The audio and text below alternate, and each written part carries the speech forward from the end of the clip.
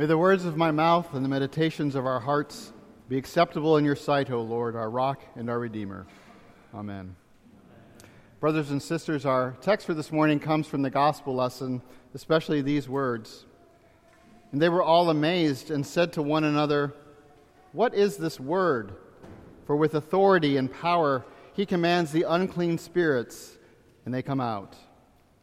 You may be seated.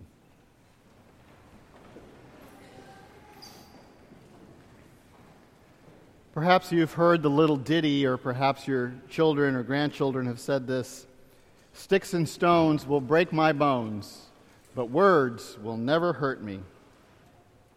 Or perhaps this one: "Actions speak louder than words."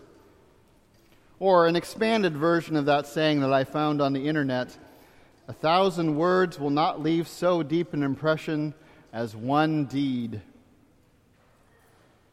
Perhaps there's some truth in some of those, but I think sometimes words get a bad rap, or at least we don't always appreciate the power that there is in words.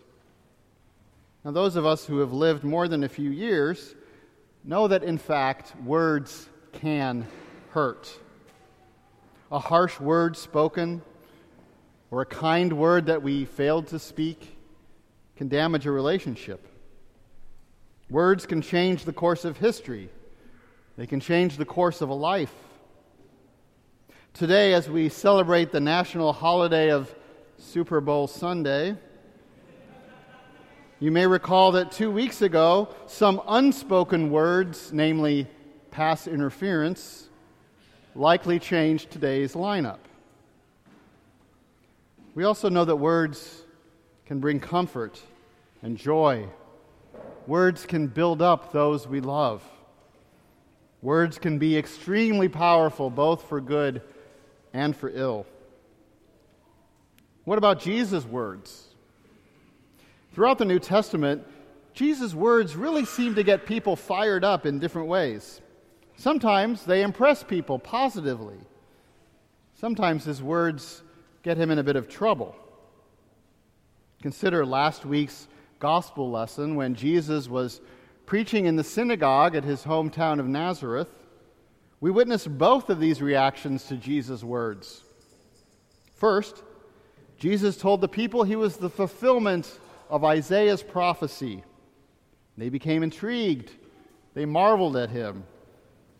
But the next instance, he informs them through some illustrations that he was not going to perform a miracle in their midst that day. So they wanted to throw him off a cliff, quite literally, just because of words. And so now, here's Jesus in a different town, in Capernaum, teaching on the Sabbath, and astonishing the people because they had not heard words of such authority. And then Jesus goes on to do all the miracles that the inhabitants of Nazareth didn't get to see, fulfilling the words that he had read from Isaiah the prophet: "The Spirit of the Lord is upon me, because he has anointed me to proclaim good news to the poor. He has sent me to proclaim liberty to the captives, the recovering of sight to the blind, to set at liberty those who are oppressed, to proclaim the year of the Lord's favor." With a word, Jesus frees those held captive by demons. And with a word, Jesus heals Simon's mother-in-law. With a word, Jesus commands the demons to be silent. And those words had an effect. They had an effect on the ones to whom they were directed, to the demon-possessed and to the sick, but they also had an effect on those who just heard them. What is this word? They wanted to know. Strikingly, the demons knew exactly what this word was. This word spells their doom. This word comes from the Holy One of God. This word strikes fear into the core of their existence. They proclaim that we know you are the Son of God. But the people, not so easily convinced. What is this word? It's a word of authority, yes. It's a word that commands the forces of evil to be silent. It's a word of healing, but it's also a word of life. The people's question, what is this word, is really somewhat ironic. They thought they were talking about the sounds, the words coming out of Jesus' mouth. But really the answer to their question is standing right there in front of them, Jesus himself. The answer to their question is Jesus is the Word. He is the Word of God, the Word made flesh, the eternal Word of God that called all things into existence, the Word that told Adam and Eve not to eat from the tree in the midst of the garden, and the Word that promised them a Savior when they disobeyed. This is the Word that told Abraham that all the nations of the earth would be blessed through him. This is the Word that gave his name to Moses in the burning bush and led his people out of Israel. This is the Word that came to Elijah in the still small voice, and the Word that touched the mouth of Jeremiah and said, "Behold, I have put my words in your mouth." Jesus is the very Word of God. In the beginning was the Word, and the Word was with God, and the Word was God. What is this Word? It's the voice of God. And as the Father tells us, we should listen to Him. But after the healings, after the demons being driven out, at the end of our reading, did you notice the words of Jesus? The people of Capernaum, they wanted to keep him around. They wanted to continue to see this powerful word in action. But Jesus tells them, I must preach the good news of the kingdom of God to the other towns as well, for I was sent for this purpose. You see, the ultimate word of God that Jesus brings is the word of the gospel. This is the greatest word that you and I could receive, for in it, Jesus reveals first that he opens our eyes to see our sinfulness, but finally to see him as Savior. In his word, he releases us from the bondage of our sin and proclaims the Lord's favor to us. This is why Jesus was sent from the Father to us, to those whose words are lies, to we who use words to cut others down, to we who use our words to make ourselves look more important than we are, to us whose words hurt. God's final word to you is not a harsh word. It is not a destroying word, but it is a word of love. It is a word of forgiveness. It is a life-giving word. The gospel, the good news that Jesus' sacrifice on the cross and his resurrection from the dead utterly defeated sin and death. That is the word we receive from God.